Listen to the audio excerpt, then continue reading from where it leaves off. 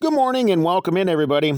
Today we're going to take a look at a passage of Scripture, but before we do that, I wanted to tell you a little story. Have you ever owned a conversion van? Many years ago, our family had one that we used to travel across the country during vacations, and we ran many gallons of gas through that vehicle, but one of the nicest features was that it had two large twin tanks so that you wouldn't have to constantly stop at the gas station every few hours on your trip. And this reminds me of the Christian life. In my own mind, I've always felt that forgiveness is very similar to filling up your gas tanks. Sometimes we can require quite a bit, but we all need to gas up our hearts and be merciful with each other. Some vehicles require more gas than others, but the point being is that our hearts need to be just as full. They need to be filled to the rim with grace and compassion. The thing that keeps the church together and gets us further down that spiritual road is being merciful and forgiving with others in their time of need. Ephesians 4:31-32 says, "Let all bitterness and wrath and anger and clamor and evil speaking be put away from you with all malice, and be a kind one to another, tender-hearted, forgiving one another, even as God, for Christ's sake, hath forgiven you." Bitterness can develop when apologies are given, but somebody refuses to forgive the offender from their heart. Grace and mercy is what keeps the church together, and it needs to be granted when needed or required. If you truly forgive someone, reconciliation will immediately take place. We learn this in the parable of the prodigal son. Luke 15:20-23, "And he arose and came to his father. But when he was yet a great way off, his father saw him, and had compassion, and ran, and fell on his neck, and kissed him.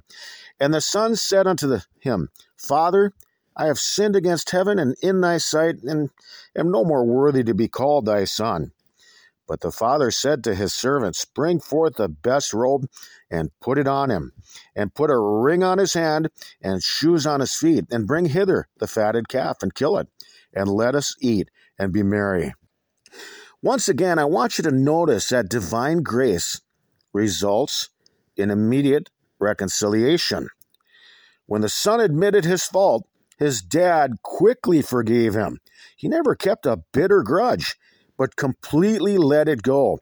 For one reason, that's not love. And for the second reason, Scripture has serious warnings from God about that kind of behavior.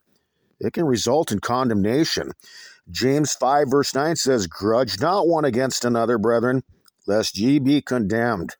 Behold, the judge standeth before the door." Genuine Christian love is displayed in the actions of the prodigal son. He admitted fault and apologized, and the dad completely forgave him, and they went on with their lives together. This is why it's called the gospel of reconciliation. Many people are preaching a false gospel of non-reconciliation forgiveness. They have been teaching that for many years, that somehow you can forgive someone from your heart and not reconcile with them again. The reason why they do this is they don't want to suffer with the pain that somebody else committed against them. While the truth is, Jesus took the pain and the nails and suffered unto death on the cross for them. These actions are highly offensive to the Lord. Leviticus 19:18 says, "Thou shalt not avenge, nor bear any grudge against the children of thy people, but thou shalt love thy neighbor as thyself. I am the Lord." A bitter grudge results in a defiled and unmerciful heart. Hebrews 12:15, "Looking diligently, lest any man fail of the grace of God, lest any root of bitterness springing up trouble you, and thereby many be defiled." Romans 3:14 says, "Whose mouth is full of cursing and bitterness." The Lord Jesus taught one of his apostles about how forgiving to be with others. Matthew 18:21-35 says, "Then came Peter to him and said, Lord, how oft shall my brother sin against me, and I forgive him? Till 7 times? Jesus said unto him, I say not unto thee until 7 times, but until 70 times 7. Therefore is the kingdom of heaven likened unto a certain king, which would take account of his servants. And when he had begun to reckon, one was brought unto him which owed him 10,000 talents. But forasmuch he had not to pay, his Lord commanded him to be sold, and his wife and children, and all that he had, and payment to be made. The servant therefore fell down and worshipped him, saying, Lord, have patience with me, and I will pay thee all. Then the Lord of that servant was moved with compassion, and loosed him, and forgave him the debt. But the same servant went out, and found one of his fellow servants, which owed him 100 pence. And he laid hands on him, and took him by the throat, saying, Pay me that thou owest. And his fellow servant fell down at his feet, and besought him, saying, Have patience with me, and I'll pay thee all. And he would not, but went and cast him into prison, till he should pay the debt. So when his fellow servants saw what was done, they were very sorry, and came and told unto their Lord all that was done. Then his Lord, after that he had called him, said unto him, O thou wicked servant, I forgave thee all that debt, because thou desirest me. Shouldest not thou also have compassion on thy fellow servant, even as I had pity on thee? And his Lord was wroth, and delivered him to the tormentors, till he should pay all that was due to him.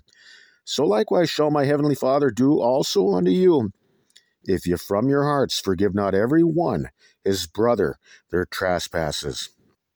Matthew chapter 6, verse 14 through 15 says, For if ye forgive men their trespasses, your heavenly Father will also forgive you. But if you forgive not men their trespasses, neither will your Father forgive your trespasses. You know, all of us have sinned and come short of the glory of God, and we each need portions of grace at certain times in our lives, from God and from each other. This is why we need to be so merciful with each other, being good stewards of God's manifold grace. Look at James chapter 5, verse 16. It says, Confess your faults one to another, and pray one for another, that you may be healed. The effectual, fervent prayer of a righteous man availeth much.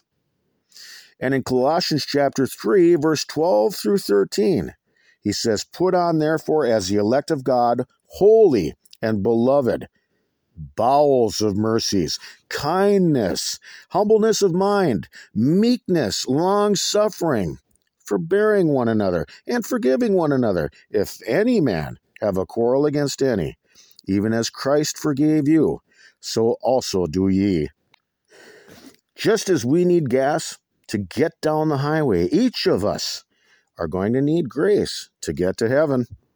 Think about how you treat each other, because when it comes to forgiveness, I think that all of us in the church need to fill up our twin tanks.